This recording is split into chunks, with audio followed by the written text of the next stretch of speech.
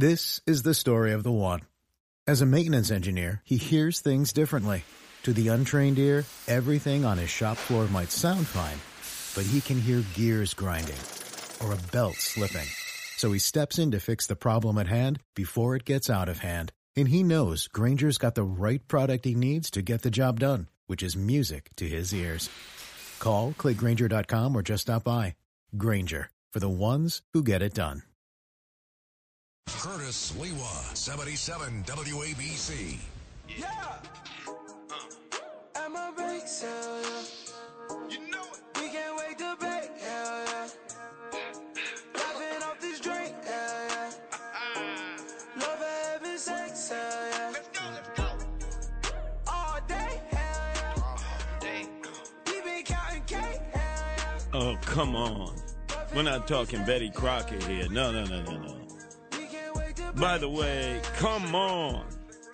We're going to get rid of this weekend news update. Man, it is annoying for me and all of our dedicated listeners to hear the oldie moldy news. What the hell? Did anybody listen to these newscasts? It already happened. Hey, from now on, I'm doing the news. Management doesn't like it. Ownership doesn't like it. They can fire me. I will not be associated with the number one news talk station in the nation, in which they're running news from like 9 weeks ago. What is that, Frankie Diaz smoking blunts? What is he, in a drug-induced psychosis, purple haze? Who clears this? Who listens to these newscasts, right?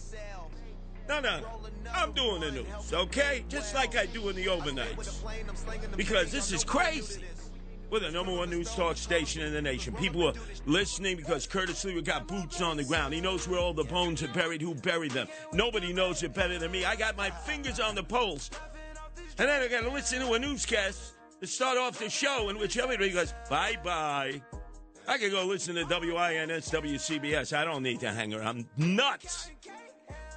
Hey, anybody on the other side of this microphone? It's oldie moldy news. It's beneath the number one news talk station in the nation. Or just take off news. We just go, the number one oldie moldy news talk station in the nation. Come on. God. I can't believe that. That's like, what, 2 weeks ago? I'm sorry, ladies and gentlemen. I got to riff. I got to make a fuss about this.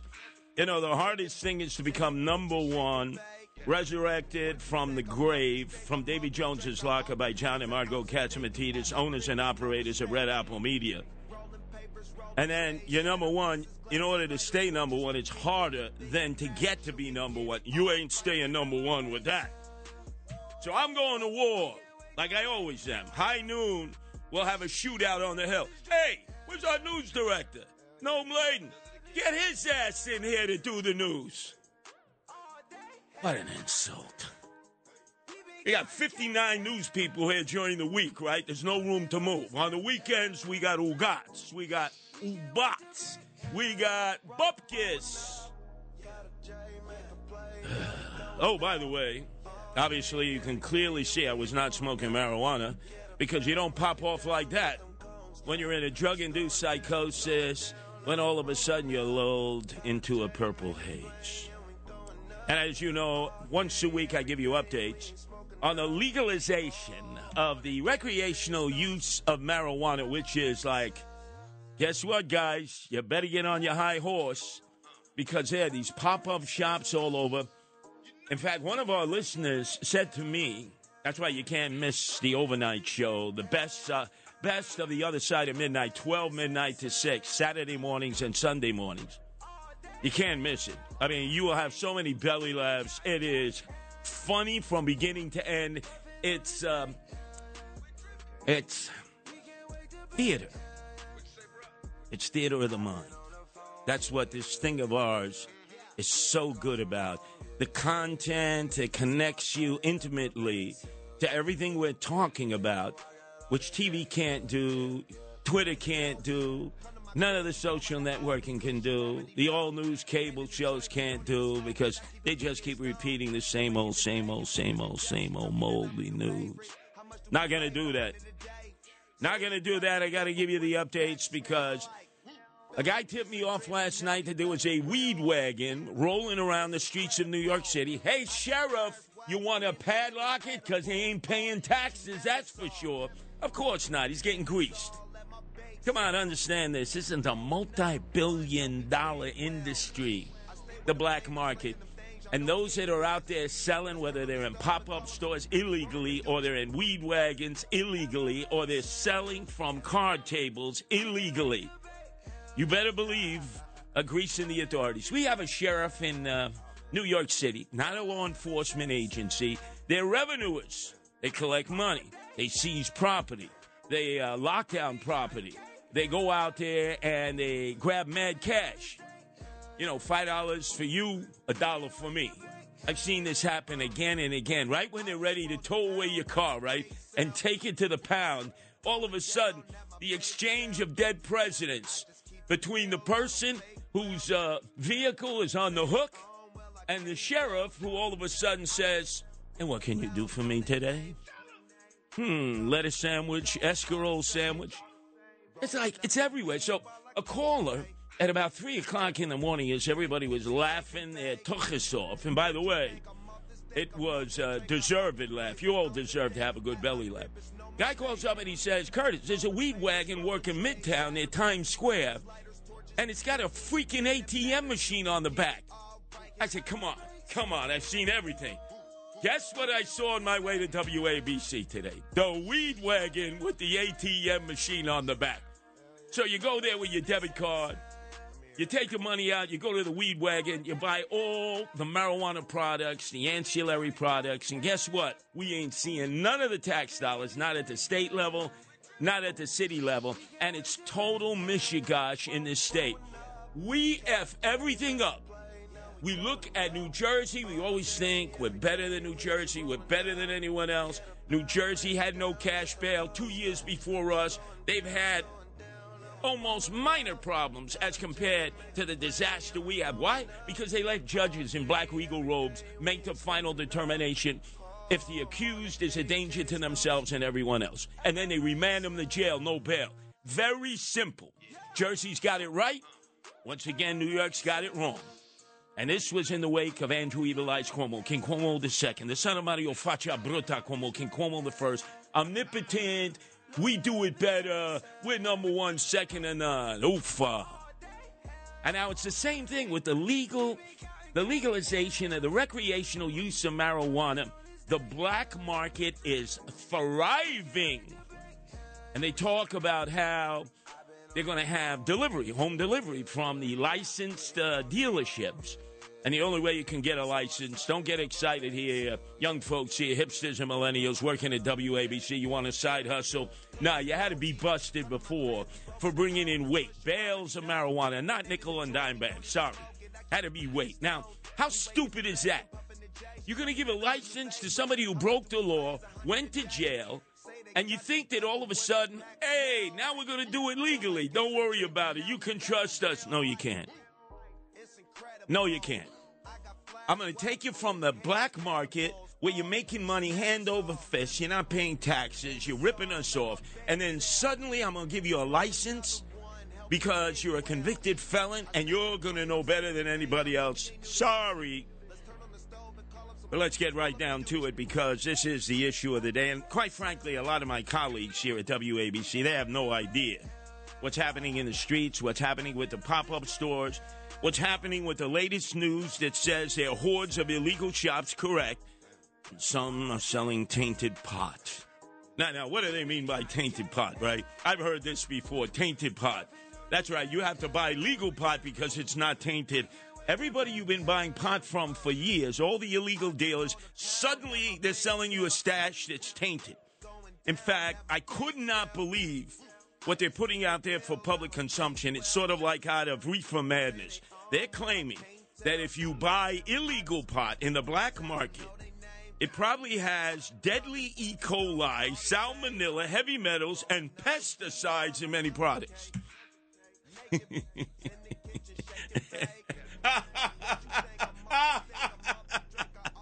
This is like the Tylenol scare. Remember Some loony kazoonie out there in Chicago took Tylenol off the shelves, put in tainted Tylenol.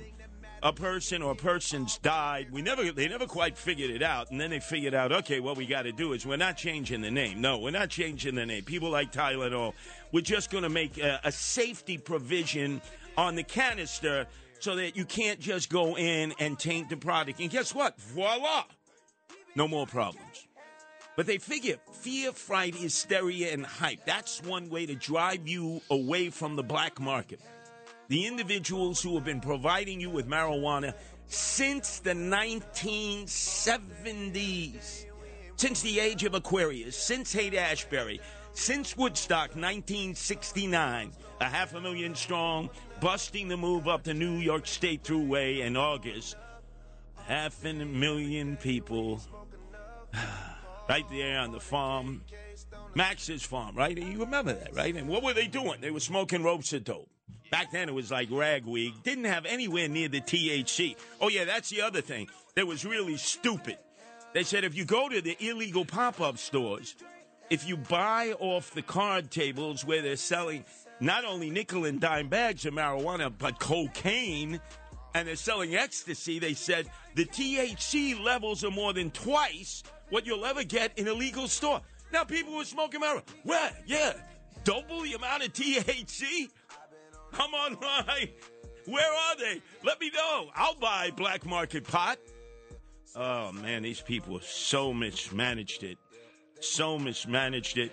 And then they're claiming, and don't get the gummy bears because, man, they're like loaded with THC. Well, that's what the customer wants.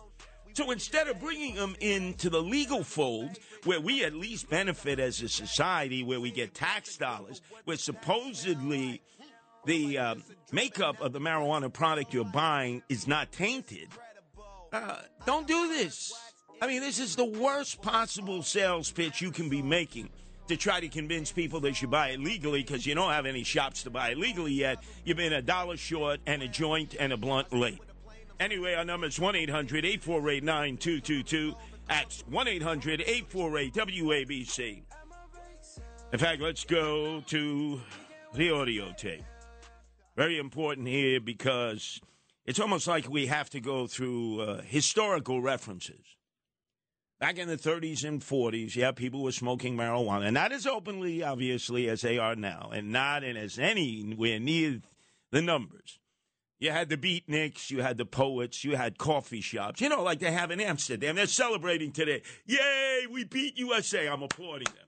Thank God they knocked us out because this is not a soccer nation. Thank God. Hey, because in Amsterdam today and Rotterdam, they're at their coffee shops. They're smoking ropes of dope. They're having hash brownies. They got their wooden shoes on. They're smelling the tulips. And they're looking at the windmills.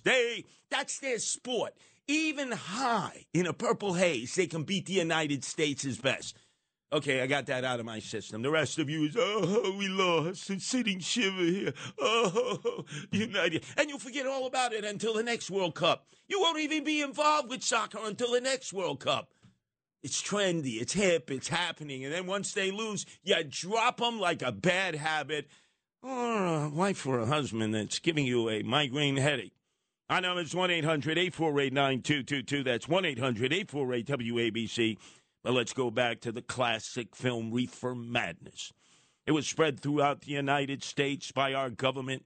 There was concern that people smoking marijuana would suddenly become communists and socialists, destabilize families, turn them into dysfunctional cauldrons of ineptitude, of decadence and debauchery, who would be fornicating and copulating 24/7, 365. I don't know if any of you have ever seen Reefer Madness. But I know a lot of people smoked a joint, watched it, and just kept laughing. These high school boys and girls are having a hop at the local soda fountain. Innocently, they dance. Innocent of a new and deadly menace lurking behind closed doors. Marijuana, the burning weed with its roots in hell.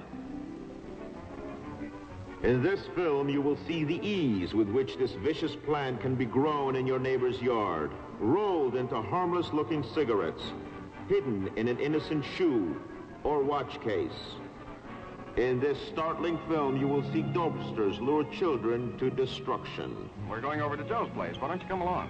We have a date to play a set of doubles. Oh, you can play anytime. Come on, we'll have some laughs. Can I go along with you? Sure. Hey, I'll see you at dinner, sis. If you want a good smoke, try one of these. You will meet Bill, who once took pride in his strong will as he takes the first step toward enslavement. Of course, if you're afraid. Smoking the soul-destroying reefer, they find a moment's pleasure, but at a terrible price. Debauchery, violence, murder, suicide.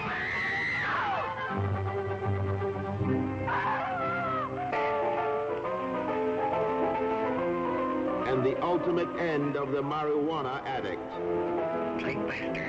Hopeless insanity.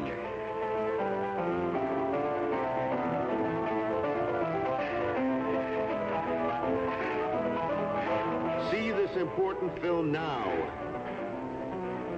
before it is too late.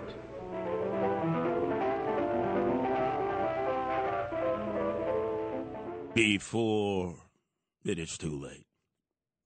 The idea was to plant fear, fright, hysteria, and hype into the general population. In fact, I remember in Talkback, there was a great radio broadcaster, a mentor of mine, George Putnam in Talkback, KIEV in Los Angeles, and he had a weekly show on Sunday nights on the local Metro Media affiliate. It was called Talkback. And I never forget, I said, George, when I looked at one of the old shows, we were in the Brown Derby at that time in Hollywood, and I said, George, you said that if guys smoke marijuana on a regular basis, they're going to grow female breasts. I said, you can't be joking. He said, I'm not joking. I said, how would you know, George? Well, that's what the government told us, that men who would be smoking marijuana will grow female breasts. And I couldn't shake the guy. I couldn't get him the belly laugh. He was serious as a heart attack. He truly believed that if you smoked marijuana, you would grow female breasts. And then, of course, in advance of the crackdown on marijuana by Richard Nixon in 1968, when he came back from the dead, resurrected, you won't have me to kick around any longer. Well, he came back, he won the Republican nomination and beat Hubert H. Humphrey and George Wallace in the election. And he immediately sent brand new DEA agents to spray the fields in Mexico so that there would be no more Acapulco Gold and Michoacan and other marijuana products, tainting the product, right, with deadly pesticides so that if it did not die in the fields, you might have ended up smoking it like Cheech and Chong did in so many of their films. So the government decided that they had to get more hip, more happening. They created the DARE program in schools where you had a local police officer who was involved in intervention and narcotics come in, and then McGruff, the crime-fighting dog. It was in almost every public school. And they had PSAs that were coming out of the federal government, in fact, in which they said, if you were to smoke marijuana, this is what would happen to your brain on drugs. Is there anyone out there who still isn't clear about what doing drugs does? Okay, last time. This is your brain. This is drugs.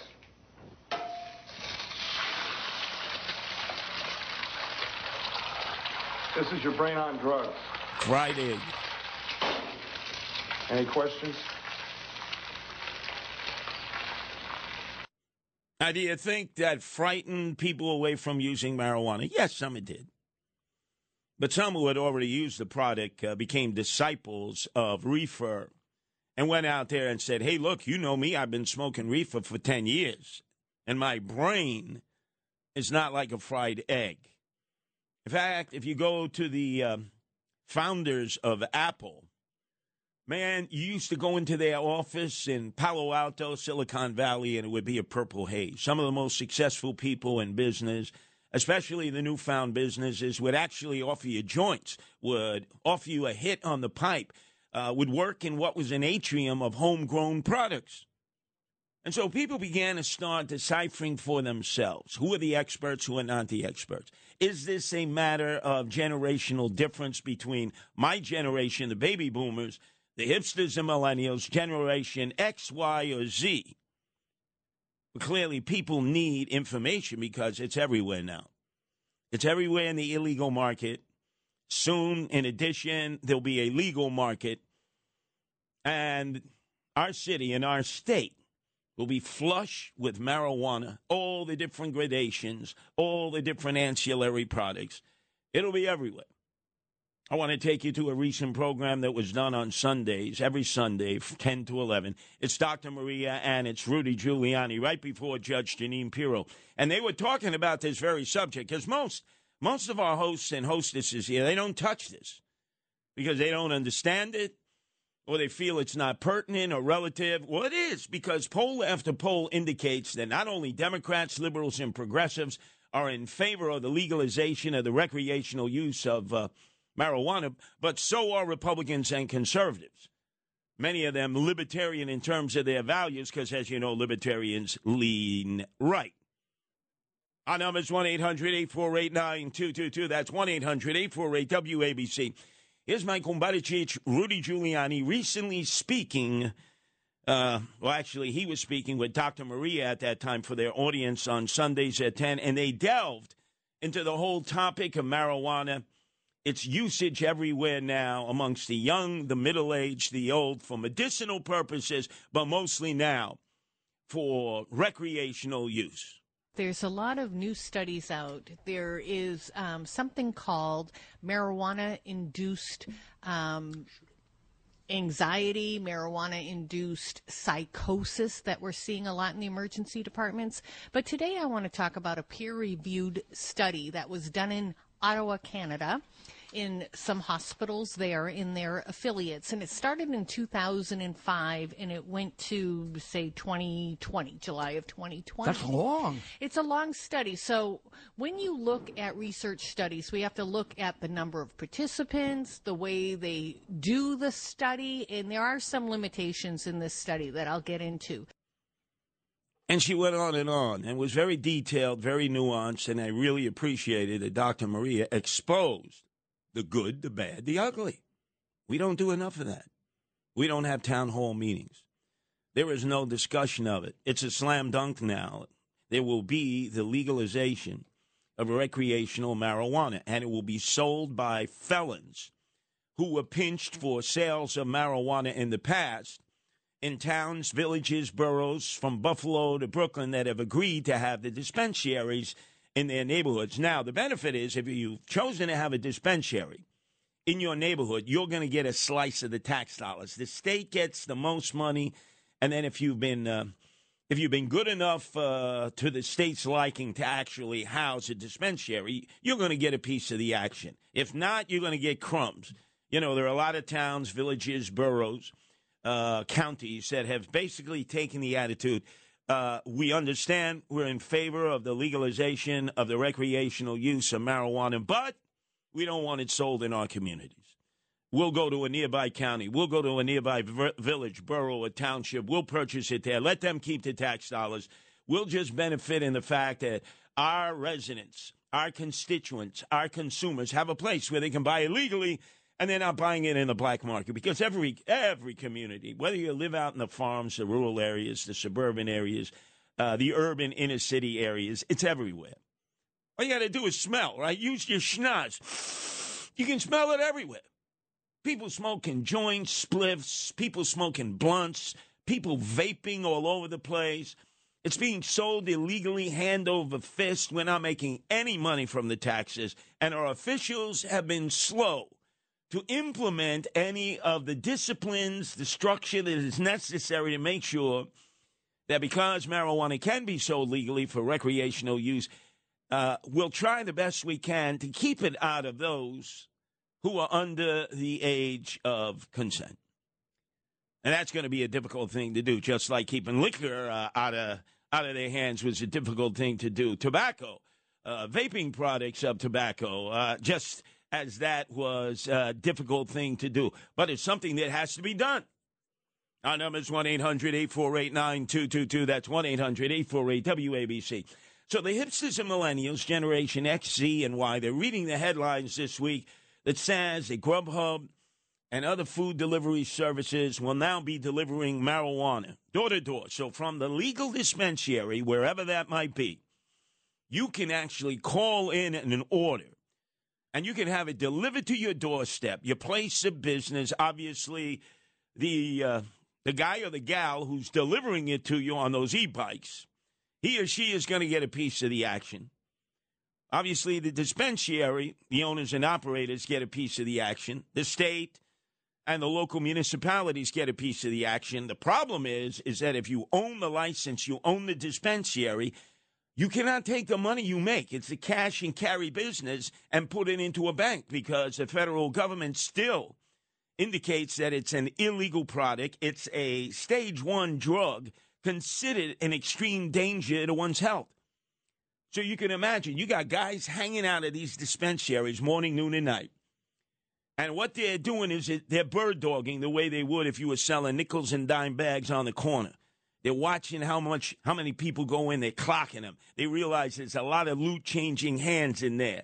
And they know that the owners and operators can't bank the money, can't go to Bank of America, can't go to Chase, can't go to Citibank, can't put the money there. They got to bring the money back to their home, stuff it in the mattresses.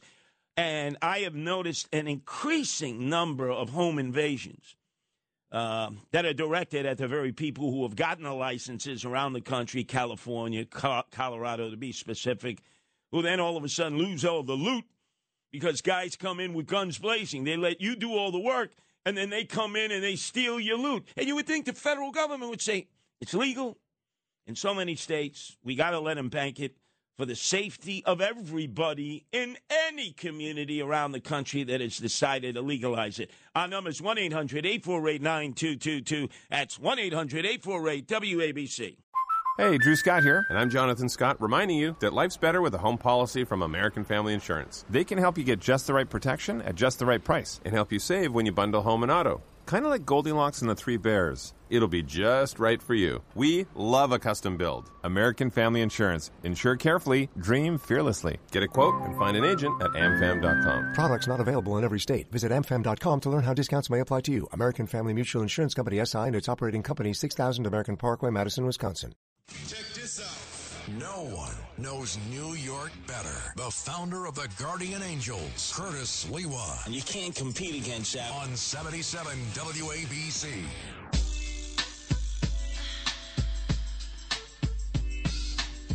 So I was talking to a lady who is working for the News Arena, who's been appointed in the city of New York, African-American woman, very young, to oversee the granting of licenses. They can only go to convicted felons who were caught selling large amounts of marijuana. We're not talking about nickel and dime bags. It's got to be weight. It's got to be bales. And this woman was telling me, oh, yeah, we're eventually going to have Grubhub. We're going to have delivery service in the neighborhoods where it's sold. And I said, hey, lady.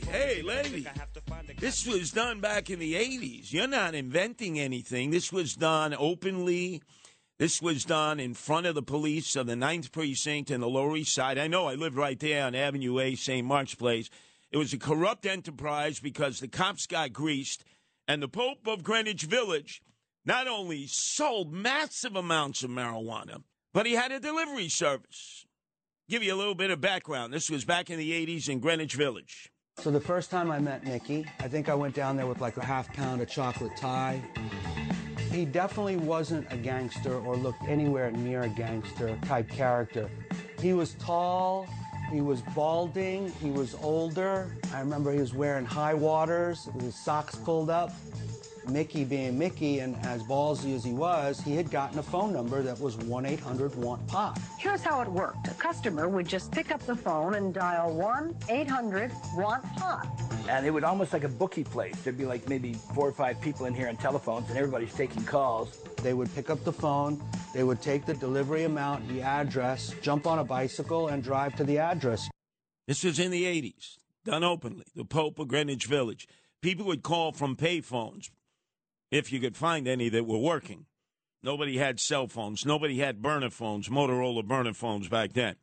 This is a tall, geeky Jewish guy wearing high waters, happened to be gay, who would just position himself right in the middle of Tompkins Square Park. And all the not the hipsters, excuse me, the hippies, the burned out hippies and others who wanted to come down to St. Mark's Place and experience purchasing marijuana would come to him, and he would hook them up. And there was more to it. More to it. More to it. He also had this idea that you could buy chips from him. Well, you'd be in a moneyless society in a way. So if you buy this chip, it's $100, and what you would do in order to get your pot, you'd give the chip, and that would be it. I mean, there were times where he was making $30,000 a weekend. His vision and his ambition opened up the kind of clientele that he could sell to. And the reality is, everybody smokes pot. Back then in the Lower East Side, a lot of people smoked pot. Openly, brazenly, in defiance of the law. And the cops of the 9th Precinct were bribed, probably put their kids through college with that bribe money. Never mind all the other drugs that were being sold openly. The P-dope guy, as people would line up for their heroin, they'd be basing in blown-out buildings, abandoned buildings from Avenues D to Avenue A, which was called the Alphabet Jungle. And if you notice, you heard what the guy said. He'd give you a coin. This is before cryptocurrency. This is before Bitcoins. You get a coin, it was worth $100 towards the purchase of marijuana, so that if you got cold busted by a cop who wasn't on the take from the 9th Precinct, all they'd get are coins. They wouldn't get any cash. And all of that was being done in the 80s. And they're acting like, oh, yeah. So I told this young lady from East New York, please, you weren't birthed at that time. You weren't aware. But there were delivery services in many neighborhoods in the city in which pot was being not only sold but distributed. There were fake bodegas. You would walk up to a store. It would have a box of sugar-frosted flakes in the window, maybe 2 bars of Ivory soap. You'd look inside. There was nothing on the shelves. It was nothing but a front for a reefer house. And they operated openly. And a lot of the cops in that neighborhood figured there's nothing you could do about it. Hey, I might as well benefit from this. And they were on the take. Anyway, let's go to the phones. It's Kathy calling from New Jersey. Your turn to be heard here on WABC, Kath. Yes, hi. I live in New Jersey. I don't know if you want to know the name of the town, but we are fighting. They are putting a dispensary. They are rezoning the area to get the dispensing in, and it is within a block of 2 schools. Now, Kathy, question. What town is it, please? Boonton, New Jersey. Boonton. Zip Okay. code 07005. Who signaled to the marijuana committee in Trenton that Boonton would be open to having a dispensary in the town? Who signaled to the Cannabis Control Board in Trenton that it would be okay? I assume it's one of the people in the town in order to get some of the tax money, the benefits. I don't know for sure. But there's a major meeting happening a week from Monday where most of the people in the town are going to protest. Whether it's going to do anything, I don't know.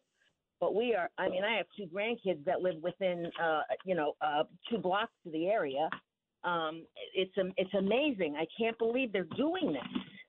Well, I understand that. But, for instance, let's say you're able to block the continued operation of the Boonton dispensary with a state license to sell medical marijuana and the recreational use of marijuana. Would you object if other towns in the state of New Jersey agreed to do it for the tax dollars? I don't think it makes sense for anybody. It's not good for anybody. But I have a personal interest in my town. But if people aren't going to get it in my town, they'll go somewhere else. But I don't want it this close. Understood. To family. Understood. Not in my backyard. This is the prevailing thought pattern of people, even those that voted in the initiative and referendum in New Jersey to allow for the legalization of the recreational use of marijuana. Poll after poll indicates, not just in New York, not just in New Jersey, Connecticut, Massachusetts, where it's already been legal for quite some time, and people from New York cut across the border to purchase. Lines go around the block. or Pennsylvania.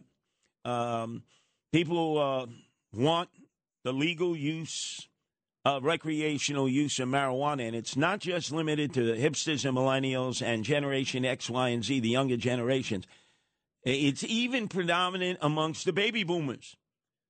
So it's here to stay, but you got to figure out a way that they can operate and not be a detriment to the community. And that's the High Wire Act. That's like the Walenda Act that everyone has to take, because unless you could all of a sudden start another initiative and referendum, which in Jersey is possible. They're barely permitted in New York State. Just like we don't have recall, we barely have initiative and referendum. Jersey has recall, that's good, and they have initiative and referendums. Just because an initiative and referendum was passed, legalizing in this case, the recreational use of marijuana, doesn't mean you can't have another initiative and referendum that would undo that. They do that in California and Arizona all the time. I am a big believer in initiative and referendums. Take it out of the hands of the politicians who control everything, those in elected position, and the lobbyists. Although the lobbyists are still going to edge their way in because they're going to want to fund one side or the other side, depending on who's paying them as the lobbyists. Let's go, if we can, to Pamela, who's also calling from New Jersey. Your turn to be heard here at WABC, Pam. Yeah, just that last caller makes New Jerseyans have to realize their vote has an effect. They constantly vote the same way all the time and wonder why it's happening. But anyway, don't you find it hypocritical? The government destroyed the tobacco industry in the South, devastated farmers. And in trade now, they're doing pot. And now the air, supposedly the smoke is bad for your lungs. And marijuana smoke is bad for your lungs, too. And so they traded it in for pot so they can get money. The politicians can get money. Pretty pathetic. I mean, let's look at this. You're absolutely right. For a long time, tobacco was actually thought to be medicinal, Pamela. And we go way back to the 40s and 50s.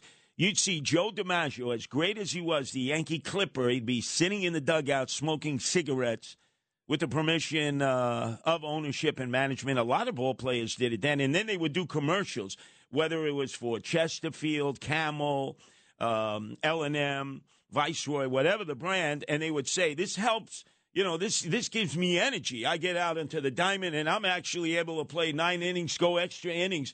It was all lies.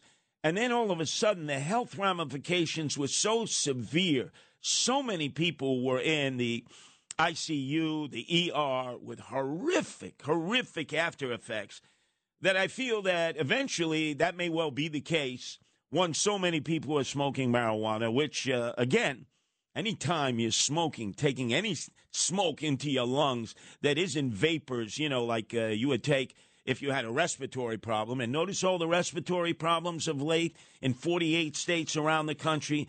Is this the result of the vaccine, that so many people were being told they had to take for coronavirus, for COVID-19? Is it the result of people smoking cigarettes? Is it the result of more people inhaling smoke from marijuana?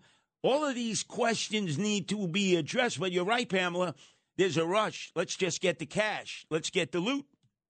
You're right. It's hypocritical. It's disgusting. Question, Pam, what town do you live in New Jersey? Clifton. Okay. So many towns have had this because New Jersey is so far ahead of us in the way they've structured their legalization of the recreational use of marijuana. And they have it down to a formula. I think they got about 28 towns now, villages and boroughs. But again, it doesn't mean it has to stay that way. People can form if you're really opposed, if you really don't want it in your town, your village, your borough, you have to organize. But it'd be very difficult now to roll it back as a legalized product in the state of New Jersey. In fact, there'll probably be other towns, villages, communities, municipalities that would be more than happy to have that dispensary because of the percentage, the cut of the tax dollars. Again, the way it works, the state receives the bulk of the tax dollars. The next in the pecking order are those towns, villages, boroughs, municipalities that allow a dispensary in their boundaries. They get a much bigger cut than a town, village, borough, or municipality that has already agreed that we don't want any dispensary within our borders. And that's the way it should be. That's fair and square. But there's no way you're going to roll it back. I got to tell you, it's everywhere. It is everywhere, and it's not just the young generation. There are so many people who came out of the 60s and 70s who were smoking ragweed. You look at the lines going to the dispensaries where it's legal in New Jersey, in Massachusetts, in Colorado, in California. There are ramifications as a result of legal use.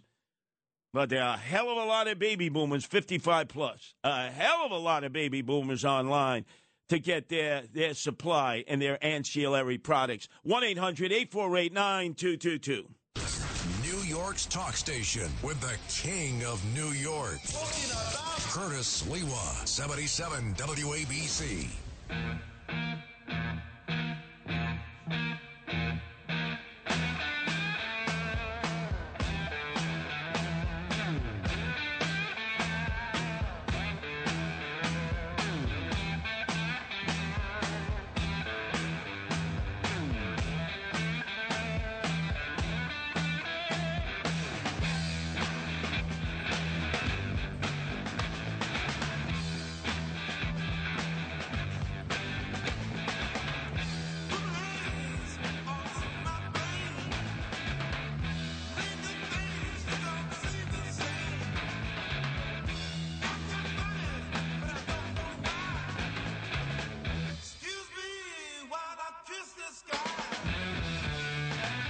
Purple Haze, Jimi Hendrix.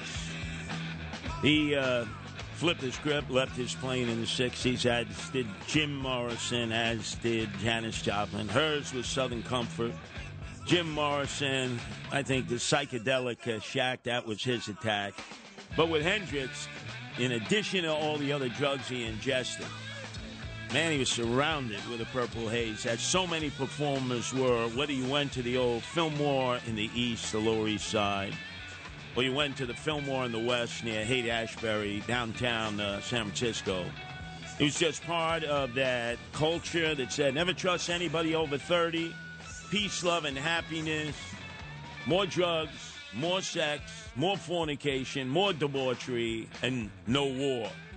That was the message. In fact, the Purple Haze, that was one of numerous strains of marijuana, had a really high THC content, meant it would get you stoned to your bone, and the way you knew it, amongst the many marijuana products that were being grown in the, actually the federal forests in the Triangle up in Northern California, was the color of the leaves, purple, violet. They would say, oh, that's Purple Haze. I want that product. This is all when it was illegal. You could imagine what it's like now that in many places it's legal. And again, the biggest problem is you have this industry that's going to be making billions and billions of dollars, like casinos, except when you're an owner and operator of a casino, let's say Caesars or Tropicana, you can bank your money in a bank. If you're an owner of a marijuana dispensary, the federal government still considers it an illegal product through the DEA. You are not permitted to bank the proceeds from the sale, the distribution of marijuana, even where the state has legalized it and you have a license to sell. Imagine how much crime that opens you up to. You're carrying that money home at night. Let's say you're the owner and operator. Man, you're gonna have to travel with an armed posse, guys who got shotguns, AK-47s, because man, people are gonna be looking to rob you on the way home and looking to do home invasions, and it's already happening. That has to be ironed out. That's like unfair to everybody in the process. And in a lot of those dispensaries, you see it, cash only, no debit cards, no credit cards, and no Bitcoin. We'll be talking about the Bitcoin bandits, many of them who are smokers, the cryptocurrency Ponzi schemers, and the blockchain criminals in the next hour, led by a guy that I've told you can never trust. because he has three names for FTX Sam Bankman-Fried, who clearly, according to those members of his own polyamorous commune in the Bahamas, all of them graduates of MIT, they love to smoke dope, drop Adderall, which is the legal equivalent of amphetamines, and rip you off morning, noon, and night by convincing you to invest in what he called Sam coins, which have now turned out to be scam coins. That's up. Let's go to David, who's calling from Brooklyn. Your turn to be heard here at WABC, David. Hey, Curtis, how you doing? I've had better days. Yeah. So I grew up actually in Detroit, where marijuana began years ago. Yes. And most of the people that are doing weed legally, they're not making any money besides a couple of dispensaries. So you got all these grow places that grow state licensed weed, and they sell it in the black market in order to break even or to even make money, because the taxes kill people. And why would you could drive around with a whole bunch of weed. The cops don't do anything to you. So a lot of people just drive around and deliver weed, and people don't go to dispensaries unless it's the hipsters or something like that. No. You're absolutely correct. And in fact, that's part of the provision in that the marijuana product you sell in New York must be grown in New York, likewise in New Jersey. That's always the provisions. And let's face it, that may not be the strain that the customer wants. They may say, I don't want homegrown in New York State. Come on. I don't want homegrown in New Jersey. I don't want it even if it was grown in somebody's basement, under the conditions of hydroponics, where you could create the THC content you were looking for. So, again, that's why a lot of people go to black market because, A, they have their dealers. The other thing, David, is the dealer will extend you credit like a bookie in an illegal gambling operation. The state, when they legalize gambling, they don't extend you credit.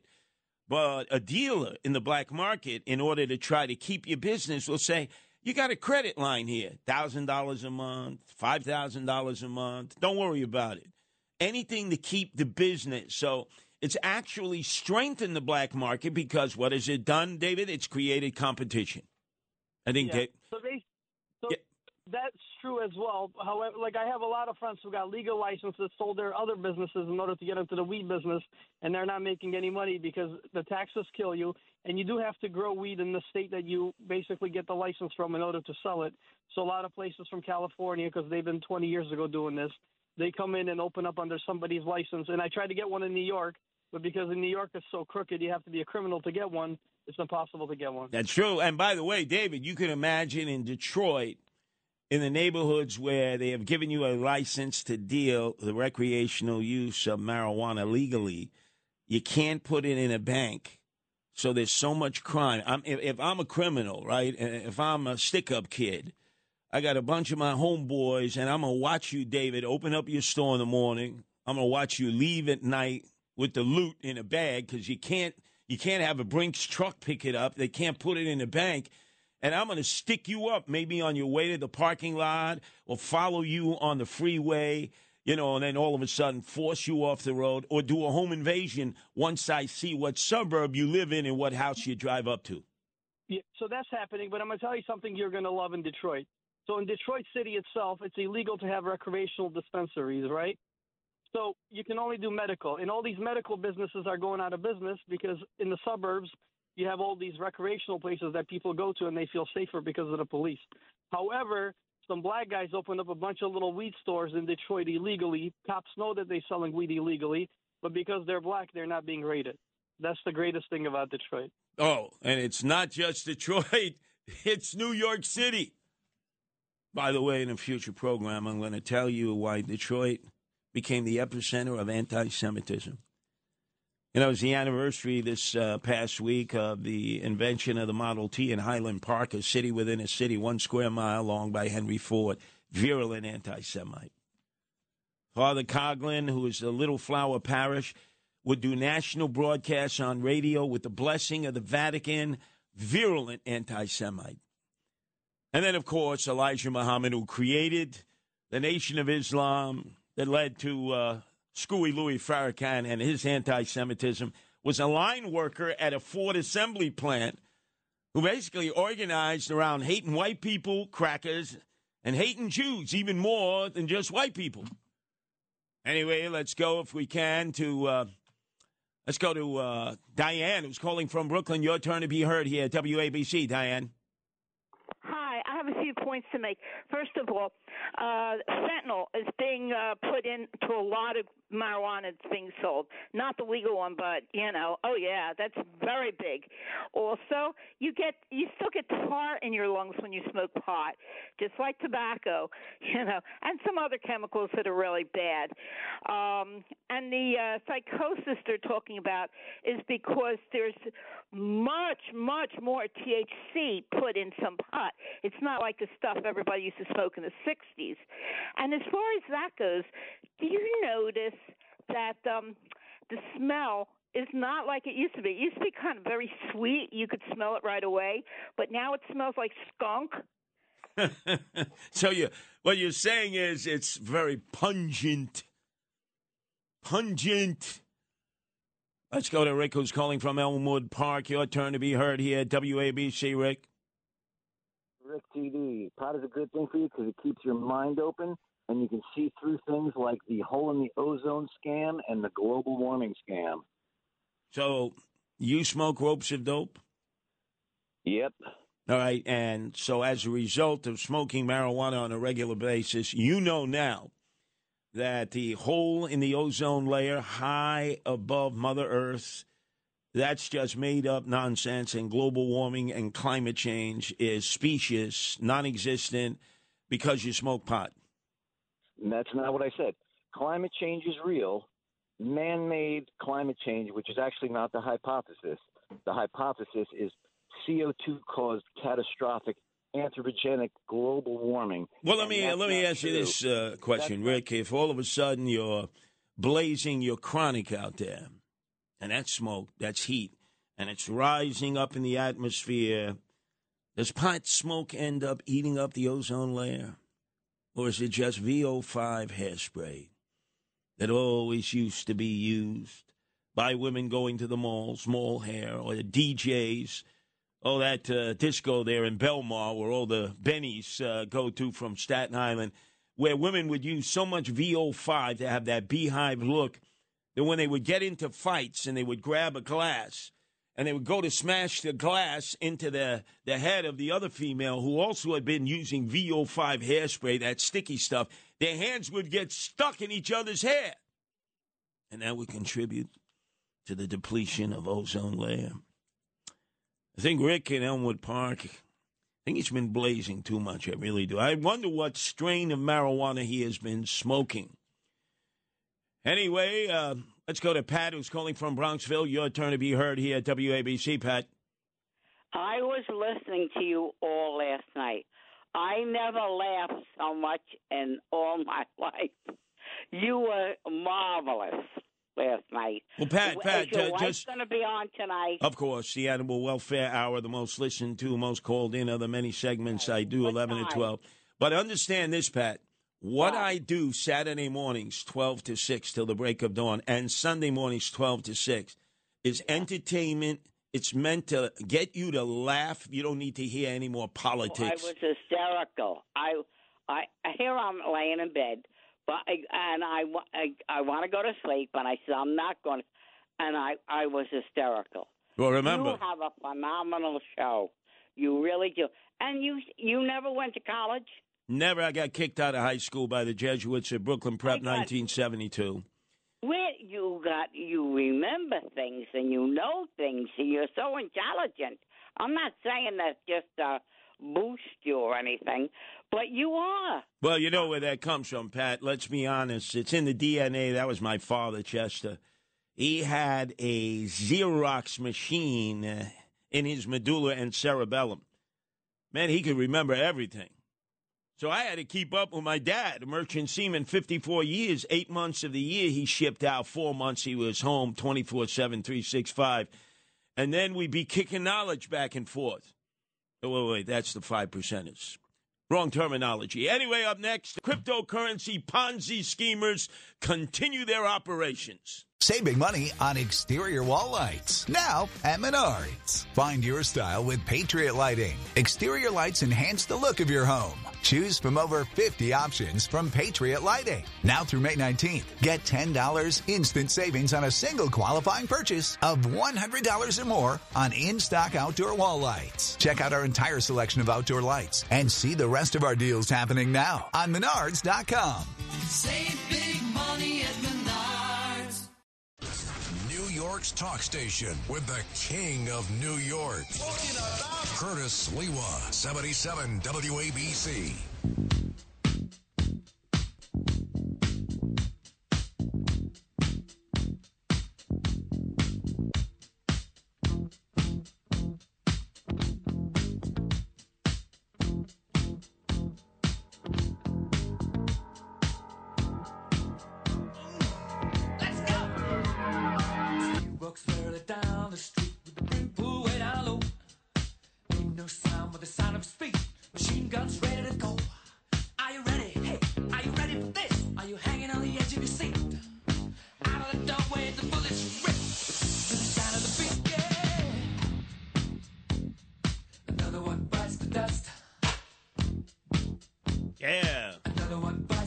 So good. Man, I'm on such a roll this weekend. I rooted for the Netherlands to destroy the United States on the pitch there in Qatar. Because, no, I don't want to hear this. Oh, yeah, it's going to become a mainstream sport in America. Never has, never will. In fact, people who think so must be smoking ropes of dope. So I applauded the Netherlands. That's their sport, right?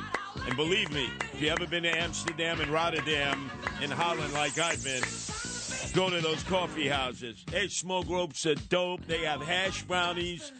And they probably had all of that in preparation to beat the United States on the pitch. So, yeah, all you fake, phony, fraudulent soccer fans, you'll go back to understanding that smash-mouth American football, that's our sport.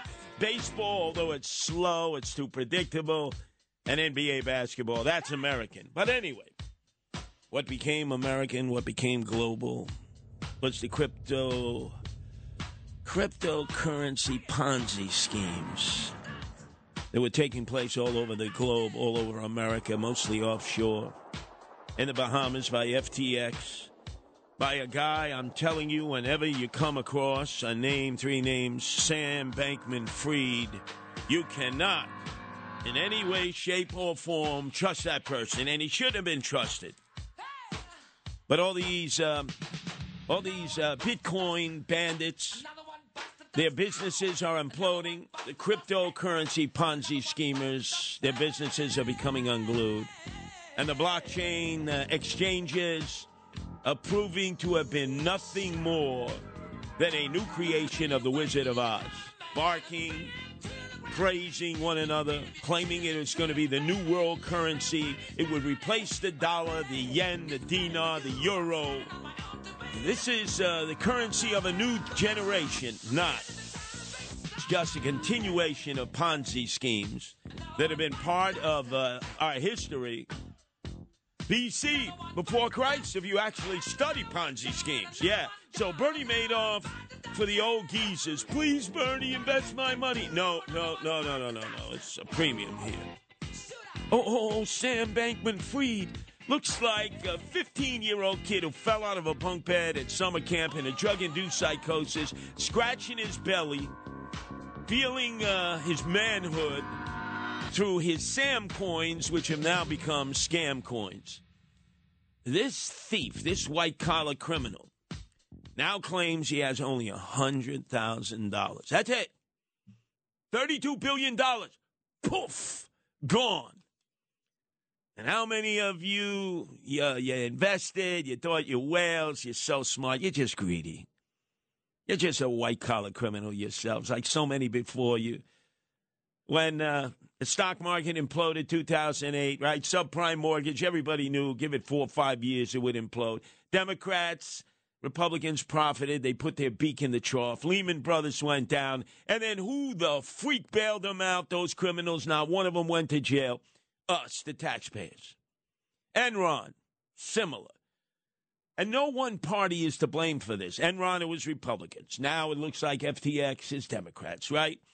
And nobody wants to arrest this guy who just basically looted $32 billion and is being protected by the crooked Bahamian government that has been crooked for all times. That's why so many businesses want to establish their offshore, because they're not accountable.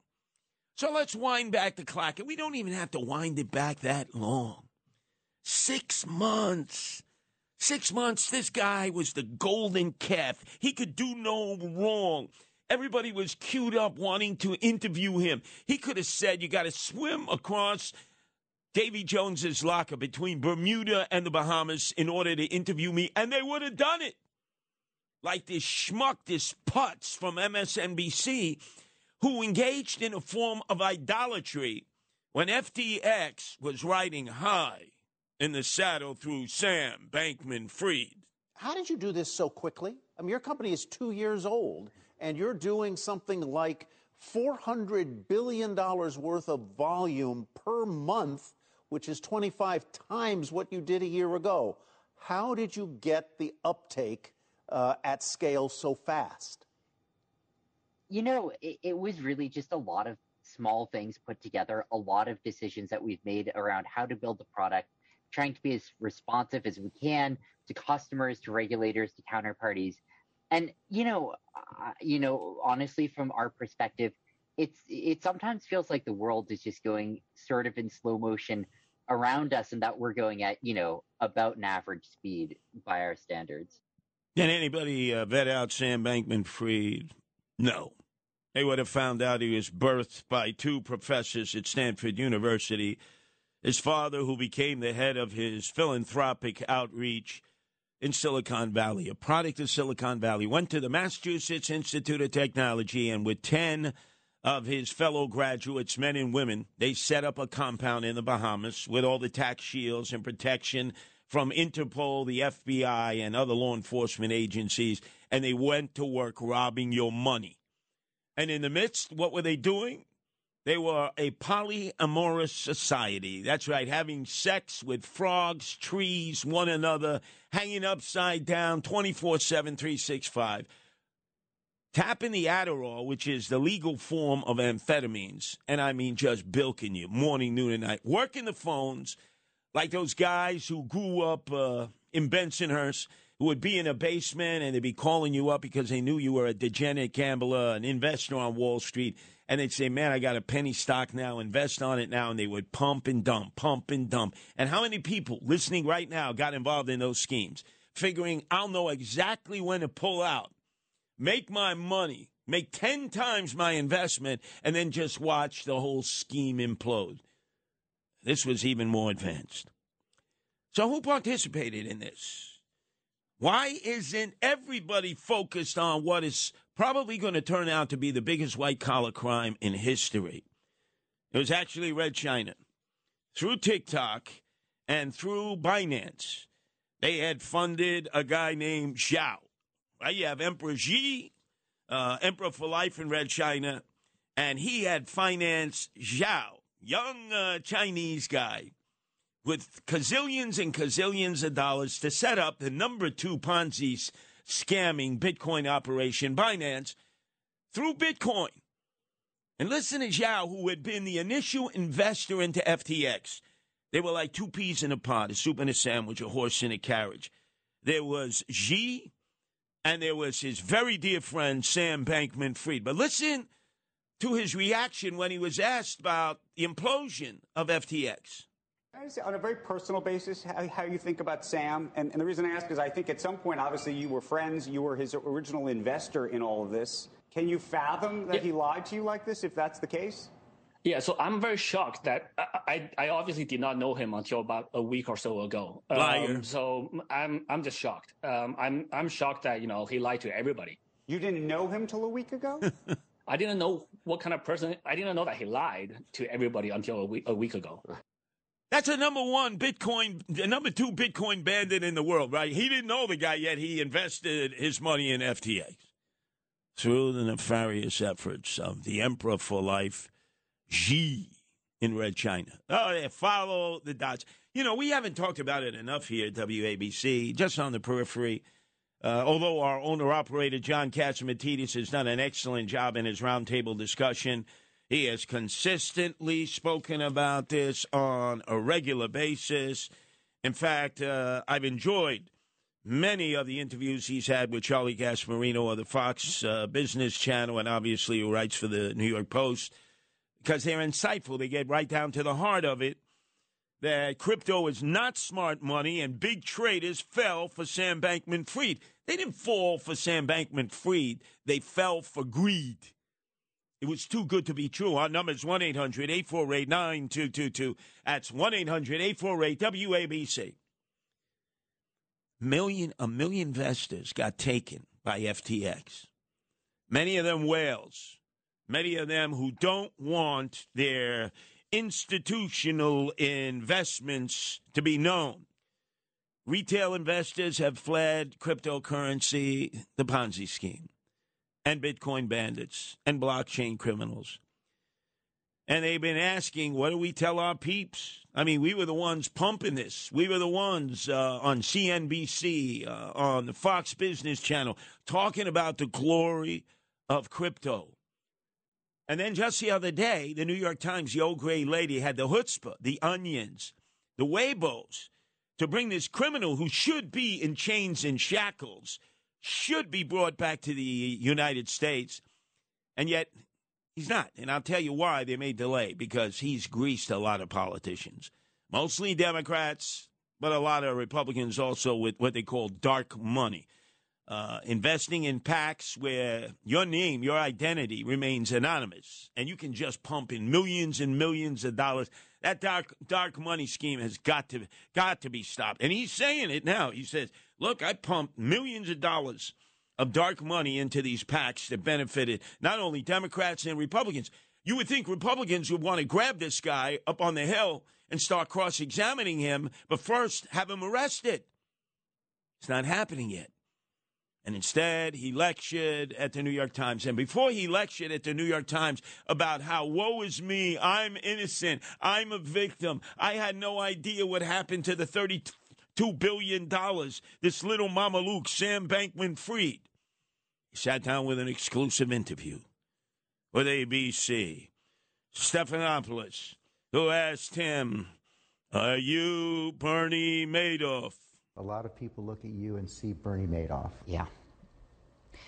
I mean, I don't think that's who I am at all, but I understand why they're saying that. People lost money, and people lost a lot of money. And, I mean, at the end of the day, look, there's a question of what happened and why, and who did what caused the meltdown. And I think that reads very differently, right? When you look at the classic Bernie Madoff story, there was no real business there. The whole thing, as I understand it, I think was just one big Ponzi scheme, right? FTX, that was a real business. Yeah, it gave the investors the business. Man, look at him. You talk about pivot and shift. You talk about a flip-flop. Oh, I'm not Bernie Madoff. You're worse than Bernie Madoff. But anyway, Stephanopoulos of ABC News continues and says, you switched funds out of FTX, the Bitcoin business, into a sister company you own, Alameda Research, illegally. You did it. You didn't have the right to do it. One of the reasons FTX went bankrupt is because FTX deposits were used to pay Alameda's creditors. Carolyn Ellison said you knew about that. Is that true? Best I can tell, Alameda did have a big position open on FTX. That position, I think, was very over-collateralized a year ago. There was a total market collapse and specifically a large correlated collapse in its assets over the last month and to some extent over the last year that threatened that position quite a bit. And I think that's, as best I understand, a lot of what happened there. What a kya down, what a Pinocchio. So finally, Stephanopoulos says, knock off all the bull feathers, right? The pivot and shift, the flip-flop. Did you move money? Did you move dollars? Did you move euros? I am no cryptocurrency expert. I'm no finance expert, but I don't think you answered my question. I was asking, did you know that FTX deposits were used to pay off Alameda creditors? Pause. I don't know of FTX deposits being used to pay off Alameda creditors. Are you... Which creditors are you referring to? Carolyn Ellison said that you all knew that these funds were put into Alameda. They were the funds owned by your depositors. So I can't speak for who knew what. A lot of the customers on FTX did have, borrows either, in dollars or Bitcoin or euros. Yeah. And imagine you're offshore. Who would invest money in an offshore establishment? I mean, think of it. They got their exchange block, right? Their blockchain. And they're telling you, oh, we've got your money. We've got your Sam coins, a.k.a. scam coins. They're in our exchange. It's like we're holding your safety deposit box. It's not in your bank. It's in our bank offshore in the Bahamas. We're going to give you a PIN number. So because you're a miser and you want to see it every day and you want to reach out and feel it and touch it virtually, you could do that. It's probably for you better than sex. You can do that. Here's your PIN number. And then if all of a sudden you lost your PIN number, like how many times do you lose a PIN number during the course of a day, right? And you have to immediately get on your iPhone or your smartphone and punch it in. I need my PIN number. And then they send it right back and you got to get it or they'll wipe it out. Tough noogies. FTX and all these other exchanges tell you, tough noogies. It's ours. Ha ha. Come get it. See if you can't touch us. And then Stephanopoulos asked, boy wonder, Sam Bankman-Fried, you're going to jail for a long, long, long time, and watch him stumble and fumble. Here's what Mark Cuban has to say about that. Yep. He said, if I were him, I'd be afraid of going to jail for a long time. At the end of the day, it's not my call what happens, and the world will judge me as it will. Are you worried about going to jail?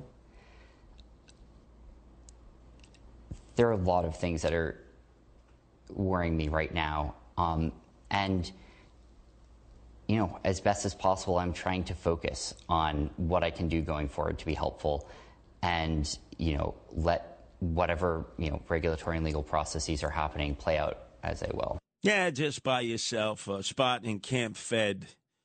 Like all the white-collar criminals go to. Send them to Atlanta. Send them to the Atlanta Federal Penitentiary or Marion in Illinois. Some real dive. But you first got to extradite him, right? Extradite him. Why hasn't anybody done that? He gave an interview, right? He's giving himself up. He's indicting himself with Stephanopoulos. He indicted himself with the interview at Lincoln Center this past week, although he was doing it from Zoom from the Bahamas. You would think, right? They would extradite him. Nope. And the chutzpah, could you believe this? That Stephanopoulos used the statements of, who was that? Mark Cuban, owner-operator of the Dallas Mavericks. Plus, he's always on Shark Tank, investing, right? He thinks he's so slick. Stephanopoulos didn't mention that Mark Cuban is subject of a class action suit related to the bankruptcy of crypto lender Voyager Digital, which he had promoted in a partnership signed in October 2021 with the Dallas Mavericks, in which he was encouraging people to buy as many Bitcoins as they could. And he was talking about educating children in the schools on this as the coming wave of the fiscal economy and digital programs. Yeah, we're going to create a brand new generation of white-collar criminals in our public school system. They can't read, they can't write, they can't do arithmetic, they don't know respect. But Mark Cuban wants to teach them how to become white-collar criminals. How dumb is that? Did Stephanopoulos mention Mark Cuban? Of course not. He's being sued for ripping people off, for making them, or you don't make them, but with his celebrity status, with the thought that he's a successful billionaire and he's one of the lead players on Shark Tank. Oh, this guy knows. This guy knows. People lost millions. And we want to know, how much did he get paid?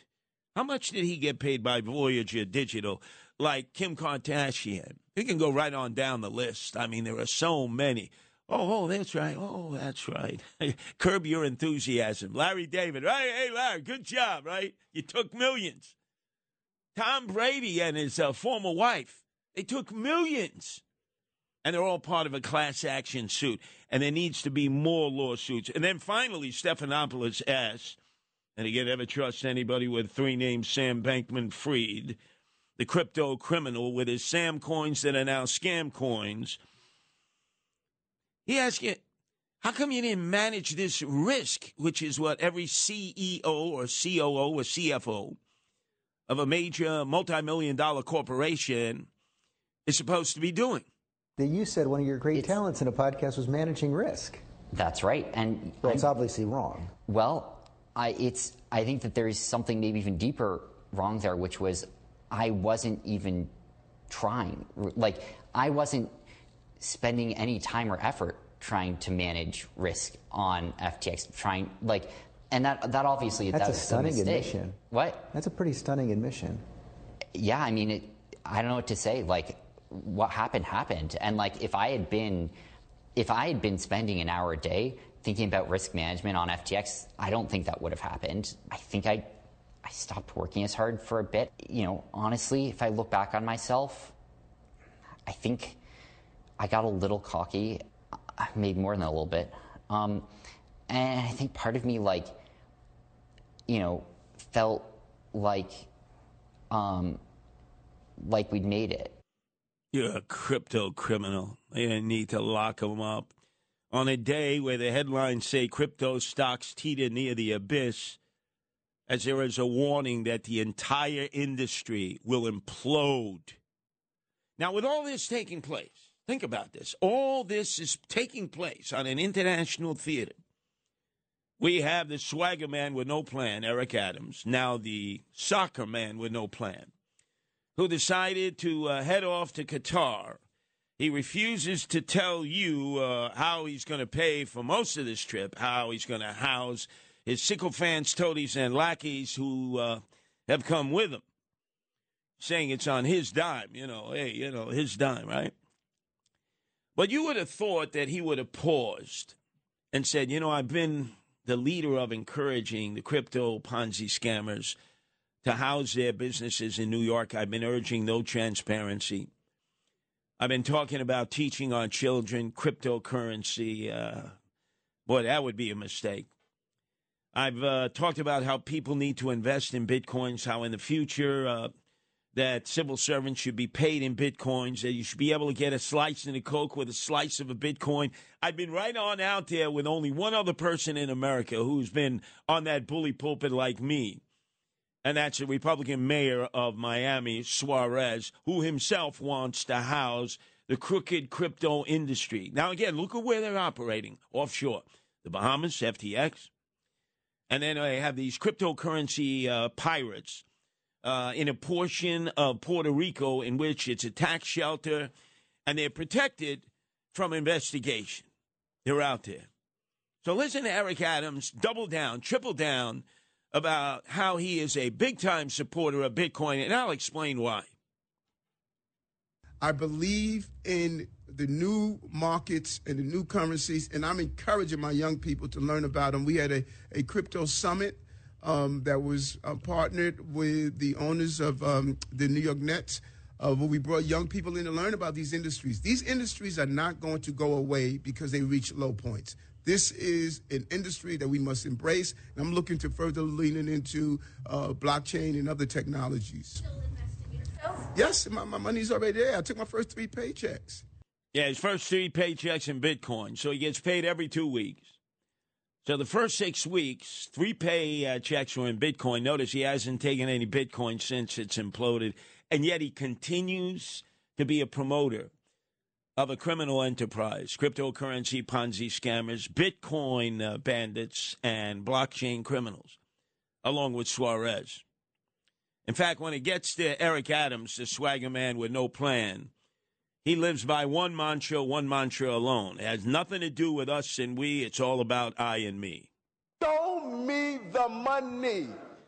Show me the money. That's what it's all about. That's what it's all about for so many of these politicians, Democrats and Republicans, who are protecting the cryptocurrency Ponzi schemers, the Bitcoin bandits, the blockchain criminals, because they've been wine dined and pocket lined by them.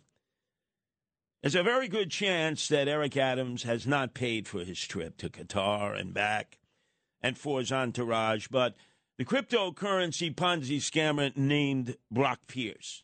I know him well. I've had many meetings with him. He bamboozled me early on in the process. You know, he's like any kind of a sharp salesperson. You know, he speaks in a way like it's futuristic, and yet he is part of so many of these crypto colonizers who established themselves in Puerto Rico, the Commonwealth, for the tax shelter and to operate their business offshore. And just to give you an idea, they had this annual conference, Somos, for the Democrats right after the midterm election in Puerto Rico, San Juan. And who was there? Brock Pierce, lobbying all of them, whining, dining, and pocket lining all of them. And then when he was confronted, he said, "Don't call me a lobbyist, call me an educator." The mayor has hitched many rides on his private jet before. I guarantee you he's probably hitched a ride on his jet now. And you say to yourself, when you look at this, and few, if any, people are talking about this in radio, and they shouldn't. They should be talking 24/7, 365. You got to feel soiled. You got to feel like you got to take a shower. We've seen this happen so many times before. But we got to give credit where credit is due. Some of the financial titans out there early on warned everybody to stay away from the crypto Ponzi schemers, the Bitcoin bandits, and the blockchain criminals. First and foremost, there was the sage of Omaha, Warren Buffett, said, stay away. You need to have cash in your hand. Cash money rules the world. Then at that time, President Donald Trump said exactly the same. He says, I like to feel the paper, feel it, touch it. Know it's in my hands. I don't believe in that nonsense. And our own John Catsimatidis, owner and operator, a fabulously wealthy and successful businessman in his own right, said here many times on WABC, especially in the roundtable discussion at 5, as this issue now is coming up more and more. It's got to be paper. It's got to be good old-fashioned money, man. How can you trust? How can you trust investing in offshore business operations where if they fold tomorrow, you get bupkis, you get ugats? Our number is 1-800-848-9222. That's 1-800-848-WABC. The founder of the Guardian Angels. A group dedicated to fight crime. On the streets of New York and on the air right now. Curtis Lewa on 77 WABC. Is it too late now to say sorry? 'Cause I'm missing more than just your body. Oh. Too late, Sam Bankman-Fried, to say you're sorry. That's Justin Bieber, Bieber, whatever. If it was up to me, I'd deport Justin Bieber, Bieber, whatever to Canada. Oh, man, I hate this guy. But the song is pertinent. You can't say you're sorry enough, Sam Bankman-Fried. You and your posse of white-collar criminals from MIT. You all think we're so stupid. We don't know that you robbed us, just like a kid walks up in an ATM in a vestibule as I take some money out of the ATM. Let's use as an example, a black kid puts a bar of Irish soap in my back, robs me, he gets grabbed. If it ain't in Manhattan, he might actually do some time. If it's in Alvin Bragg land, forget about it. He's turned loose to do it again and again. You got to be just as vigilant against white-collar criminals, which we as a society are not, as you are against street thugs. I'll never forget Mike Umbarachich, Rudy Giuliani, U.S. Attorney for the Southern District, busted Ivan Boesky. Yeah. For junk bonds. Took him out in chains and shackles, and everybody would say, you can't do that. Then he did it to Michael Milken. You can't take them out in chains and shackles. You know, they have dignity. No, they don't. They're crooks. Now, my expertise is not white-collar crime. Unfortunately, there aren't enough people pursuing it. As you know, my expertise is, as 44 years, the leader of the Guardian Angels here in New York City and in 13 countries and 130 cities around the world. And I direct you to an article that is posted on the New York Post website. Guardian Angels pounce on New York City subway rider hitting an elderly passenger, and this is happening more and more. Let me just take you through a litany of crimes. It's just one of many, one of so many in Fear City, a city where people are afraid to take the subways, especially women, and I'll explain why. And if women continue to be fearful of getting down into the veins and arteries of our city, using that to take them from place to place, you're not going to fill up these office buildings that are only 50% full on a workday. You're not going to be able to get so many people into restaurants and bars because women now are the number one actual customers of restaurants and bars in New York City. And without women being given and comped to come into nightlife locations, the first 50 come in for free, you ain't getting the guys unless guys are there to meet guys, and that's only 10% of the population. And they need to use the subway.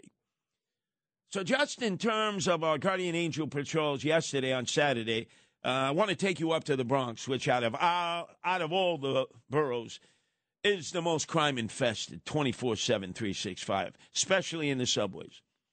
So a Guardian Angel patrol, 3 guys. That's all you use for a subway patrol. 1 in the back, 1 in the front car, 1 in the middle, walking up and down, something the NYPD does not do. They just position themselves on the platforms. Big mistake. You got to be on the trains. You got to be walking up and down because that's where the action is. First stop was 138th on the number 4 train as it was leaving 125th Street and heading uptown on the 4 line. They see a guy as they're walking through the cars. There is a guy holding a baby, screaming, ranting, railing at a woman who's sitting opposite him on the opposite side of the subway car. She doesn't know him. She never saw him before in her life. And he is screaming how he's going to smash her skull into the wall, how he's going to kill her, rape her. And luckily, the 3 Guardian Angels were there. You had Big Tommy, Super, and Popeye. And they got in between him and her. They escorted her to a different car and calmed him down. Now imagine, it's a difficult situation. He's holding a baby, this emotionally disturbed guy. It's his baby. And so they rode with him, couldn't find any cops. And so eventually he exited, and the Guardian Angels continued their patrol. Now they're on the D train line at 161st. And first stop, 167th Street, as they're going uptown towards Kingsbridge. And they're walking through the cars. And remember, you got to jump from car to car in the D train. Some of the trains, the doors do not open up from car to car, depending on what line you're on. So they've just jumped to a car, and they see a middle-aged man and a woman screaming at a elderly woman about 78 years old, a Hispanic woman. And then they start slapping her over and over and over. The Guardian Angels run in there. Naturally, the other passengers, they want to just film it. They want to put it live on 5. You know, they don't want to physically intervene, especially the guys. What happened to all the men? Oh, I just want to film it. I don't want to physically get involved. So they slam the guy and the gal who's beating up the elderly woman. The conductor calls for police backup. It wasn't the transit police. It was the cops from the 4-4 precinct. They bring the guy in. They write him up, and they give him a disappearance ticket, a desk appearance ticket. Meantime, you look at this elderly woman. She's traumatized. She's never taken the subway again. She's got marks all over her face from being slapped around by this guy and this gal. And then previously, the night before, you have a guy, he's 40 years old. He works at Bloomingdale's. He goes up to the Bronx each and every night after his shift up to Westchester Square on the 6th train. As the train pulls into 125th Street, he's just sitting. and this emotionally disturbed guy starts beating the hell out of him. Eric Martinez. Eric gets up. He's bleeding. He's got a broken nose. He needs stitches. The guy is just sitting there. And Eric flees to a forward car. Eventually, the 6 train pulls into Hunts Point, and there are cops on the platform, and the conductor summons them on, holds the train there, and they follow Eric towards the rear, and the guy is sitting there. He's just sitting there. And they say, hey, you hit this guy? And he goes, yeah, so what? I'll hit him again. If you weren't here, I'd hit him again. So they take him out, right, cuff him, bring him to Bronx Criminal Court for arraignment. It turns out he's been busted 8 previous times. He's supposed to be in court in January for an armed robbery. What the hell is he doing out? And there's a very good chance I'm going to find out between shows because, remember, I'm back. I'm back from 9 to 11 before the Animal Welfare Hour from 11 to 12. And by the way, has anybody heard from Frank Morano? He's missing in action. I have no idea. So if Frank Morano doesn't show up, then after Dominic Carter, I'm going to have to take you from 1 to 4 in the morning. I don't mind. I'll just eat up his real estate. But I am going to find out what happened to this enemy of society, this menacing figure who broke this guy's nose. He had to get 7 stitches. And I'm guaranteeing you, it's the Bronx. They probably released him on his own recognizance and say, oh, he's under supervised release. There is no such thing as supervised release. None. 1-800-848-9222. Let's go to Chris calling from the Irish Riviera. No, excuse me, the Irish Alps or the Jewish Himalayas up in the Catskills. Your turn to be heard here at WABC, Chris. See, Chris is having a little conversation in the rear there. Say a few curse words there. They're playing a card game. Man, you see, degenerate gamblers. You see, he's playing a card game. He's probably in the basement. He just lost some money. He dropped the S-bomb. And put him back up. Let's see if Chris has returned to the radio. We'll eavesdrop in on him. Hey, Chris, how much did you lose? Come on, Chris. Time to get up, walk away from the card table. You just lost a load of money. We heard you drop the S-bomb, right? Come on. You're playing blackjack there with your buds. And meantime, you're thinking you can multitask. You can play blackjack. You're losing your money, and then you're going to talk with me. No. You need to have your complete focus, Chris, on this phone call, no matter how long you had to wait. There's a whole bunch of people here waiting. You know, Chris, I hope you lose everything. And I hope that your friends extend you credit, and then you got to pay a fee. You know, this is an insult to anybody in talk radio. 2 things that are an insult.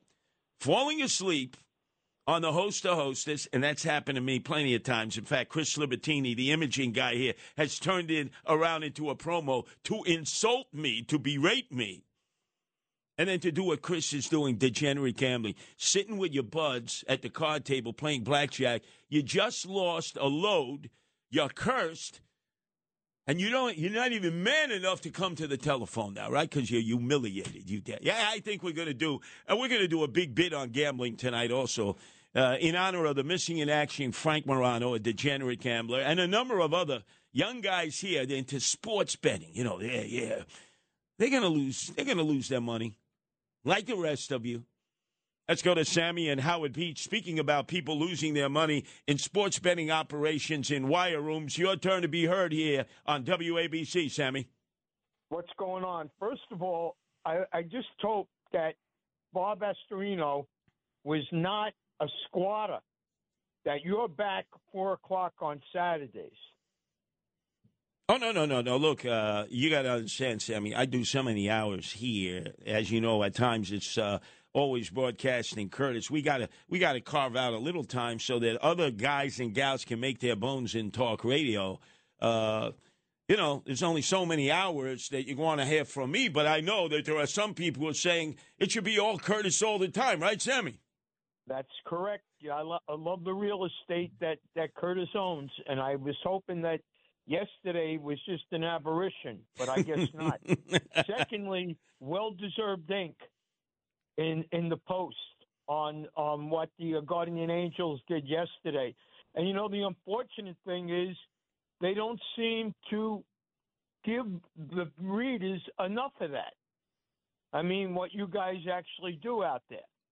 Well, I got to tell you, oftentimes we do a lot of things every day as volunteers, and there are a number of people along the way who don't want to give us credit. I understand that. We don't do it for the credit. Like today, one of the lead stories is the missing in action NYPD commissioner crows on Twitter about a gang and gun bust in Brooklyn. It's sort of like, lady, that's your job. Do your freaking job. You don't have to tweet about it. If you clean up the city while the mayor's away, the cat's away, the mice will play because he's not focused on crime.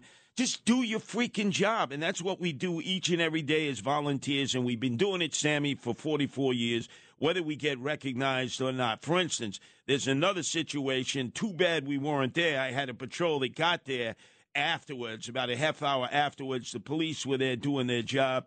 But a guy got slashed during a robbery on the subway platform, and this is happening on a regular basis. This was in Queens on the F train, Kew Gardens, at 6 o'clock in the morning. We're not talking, at 3 in the morning. We're talking when people are up and at 'em.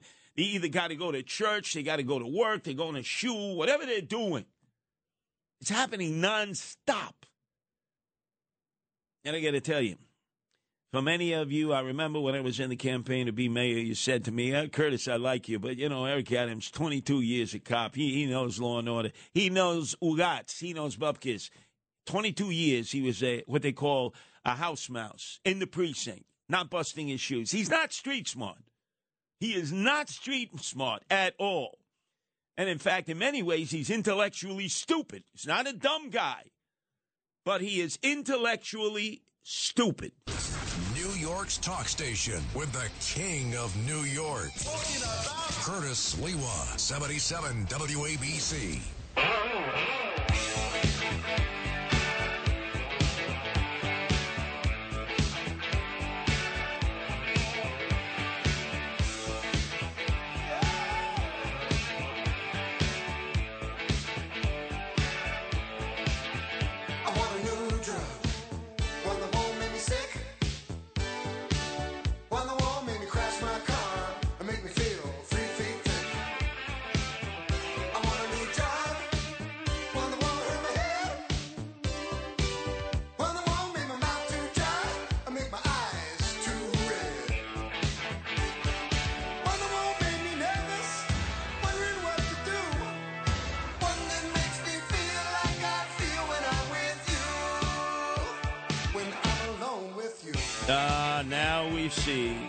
Now we see the highest elected law enforcement official in New York State, friend of all criminals.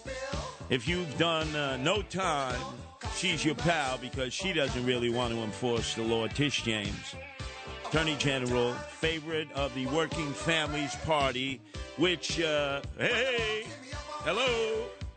Turn it down. Let's pay attention here. I'm doing a radio show. That's why I'm number 2 at WABC, right behind Sid Rosenberg, because I don't waste a second. So Tish James, Attorney General of the state of New York, has eyes only in prosecuting Trump. Donald Trump, the former president, Trump businesses, the family of Trump. That's all she wants to do. And now it turns out that her opponent, a really stand-up guy, Republican, that she refused to debate, Queens Attorney Michael Henry. Really good guy. She refused to debate him, and now I think we know why, because her chief of staff, it's been her chief of staff since she was a public advocate of the city of New York, which is a no-show job. You become public advocate, you do nothing, like Comrade Bill de Blasio, part-time mayor, the dope from Park Slope, or before him, Mark Green, and your sole purpose in being public advocate is to use the tax dollars to run for higher office, which he did. But she's always been a member of the Working Families Party first and foremost before being a Democrat, because that's how she got into city council. She didn't win as a Democrat. She won as a member of the Working Families Party, and their credo is defund the police, defund prisons and support criminals and bash cops. That's the Working Families Party. You just look at their manifesto. And she upholds that. Now, she went after Andrew Evil Eyes Cuomo. And I get that for a lot of reasons. It's good that he resigned. He's out of there. I mean, he was corruption central. C for Cuomo is C for corruption. Andrew Evil Eyes Cuomo, King Cuomo II, the son of Mario Faccia Bruta Cuomo, King Cuomo I. He had to exit stage left because he was a perv. Ended up perving about 12 of the very women that worked with him in different capacities as governor of the state of New York. Now it turns out that Tish James shielded her male chief of staff who lived in Queens himself, who had been her campaign manager when she ran for public advocate, who had been her campaign manager when she ran for attorney general of the state, chief of staff as public advocate, chief of staff as attorney general, and it turns out he's been perving women. She knew all about it. She didn't want this information to get out before the election. That's why she didn't debate Michael Henry. We now know, because that probably would have come out, and everybody would have said, wait, what a sanctimonious hypocrite you are. Do as I say, not as I do. You attack Cuomo. I got no problem with that. He deserves all the attacks he could get for so many issues. But then you shield your chief of staff, who was doing exactly what Andrew Evil Eyes Cuomo was doing. And you see, that's the problem with a lot of males in government. They need to take saltpeter in the morning. You see, saltpeter will calm them down. You know, they'll, instead of being turgid, they'll be flaccid. Hey, it worked for guys in prison. It worked for guys in the military. Their libido is out of control. But, man, Michael Henry was denied. It's sort of like the same debate that goes about the laptop of Hunter Biden that we're now heavily involved in because Elon Musk is allowing the threads to be dropped, the tweets that came out of Twitter that were actually protecting Joe Biden's candidacy and not allowing any threads from the New York Post stories that had been provided to them by the laptops that our own Rudy Giuliani, Michael Buttigieg, had gotten from the Fix-It shop outside of Wilmington, Delaware, along with his very dear friend Bernard Kerik. They were told to bring it to the U.S. Attorney's Office in Pittsburgh. They did that. They brought it to the Delaware State Police. They did that. They brought it to the local police. They did that. They brought it to the FBI. They did that. The New York Post was the only ones who printed the story, and Twitter kiboshed it. And apparently, Corporation Counsel for Twitter gave as the rationale to squash the story and not allow Twitter to tweet it out to the world is because it was hacked material, probably part of a Russian disinformation plot. The same reason that was given by 50 former men and women who were part of the National Security Agency at different levels who signed a letter that said, oh, that laptop, it's all Russian disinformation. All of that has come to the forefront. New York Times now admits it's real 18 months later. Washington Post, real 18 months later. CBS News, 18 months later. And I have advocated to our owner-operator, John Catsimatidis, that I think we can really take advantage of this. I think Elon Musk would actually tweet out, if we had a debate in our film room, our green room, that was both videotaped and obviously the audio live on radio, a debate between two of the guys who broadcast exclusively here at WABC, who have both been involved in controversy surrounding laptops. You have Anthony Weiner. That's my partner on Saturdays. That's Left versus Right, 3 to 4. Before that, it's Anthony Weiner in the middle, 2 to 3. If you've missed any of those broadcasts, just go to WABCRadio.com for all your podcasting needs. But we should have a debate. It should be Anthony Weiner in defense of his laptop that became the principal for James Comey to suggest that Hillary Rodham Clinton was tainted, but he wasn't going to indict her because of their emails that were sent to her, her emails that were sent to Huma, her chief of staff, previously Anthony Weiner's wife, on Anthony's laptop. So he knows all about that, and nobody knows that subject better than our own Rudy Giuliani. who was able to get into the hard drive and release all that materials that only the New York Post and only them put out for public consumption, and Twitter said no, 1,000 times no. And now with Elon Musk, he's opening up all those threads. Free speech survives. Wouldn't it be great if we can have a real debate between Rudy Giuliani on that subject and Anthony Weiner, who disagree on this, but are principles in the whole issue of privacy, laptops, what you have posted, what you receive, how it affects national security, all those issues that are so critical to the survival of our nation, and also free speech, the rights of free speech. And I'm suggesting that we have that debate. It's filmed, it's live, because both these guys have gone through it, and we have the best moderator ever to exist locally in television and now in radio here at WABC, Dominic Carter. He has moderated many of the debates that have involved Hillary in the past, presidential campaigns, Senate campaigns, mayoral campaigns. Boy, I guarantee you Elon Musk would probably tweet it out to every Twitterer who receives messages around the world. And this way, everybody would receive their due. Anthony Weiner would finally be able to get his story out to the world. Rudy Giuliani would be able to get his story out. We'd all learn about the New York Post story that was suppressed. And a lot of people could kick themselves in their tuchus and say, gee, if I had only known this, maybe, just maybe, votes would have went in the direction of Donald Trump and not Joe Biden. We can only think. Anyway, let's go to Mike in Long Island. Your turn to be heard here at WABC, Mike. Yes, Mike. Yes, I worked for the subway system for 35 years, and my father was one of the original transit police officers, 1965 to 1986. And I remember when I was a kid in the early 80s, he would tell me how wonderful the guardian angels were. Now, I know that a lot of the cops would give you a hard time back then, but I just want you to know that my father loved you. He used to have to ride the trains on a midnight shift by himself as a police officer, and he said the guardian angels, they're doing a great thing. He felt safe. He was by himself. Yeah, Mike, I must tell you that although there were a fair share of transit police officers who definitely gave me a wooden shampoo, and I ended up getting locked up about 77 times as a result of harassment. There were many others like your dad who were very supportive, who always had our back. You know, I'm thinking more and more, swagger man with no plan, now the soccer man with no plan, Eric Adams, when it comes to crime in the streets, the subways and parks. There may be a nice Christmas gift to all of you, wherever you are, whether you live in the city, whether you work in the city, whether you visit the city, or you look at our city, New York City, from afar, and you see how it is disintegrating. And maybe what I'll do is I'll assign all the guardian angels that I have in New York City, 300, to daily and nightly subway patrols, 3 together.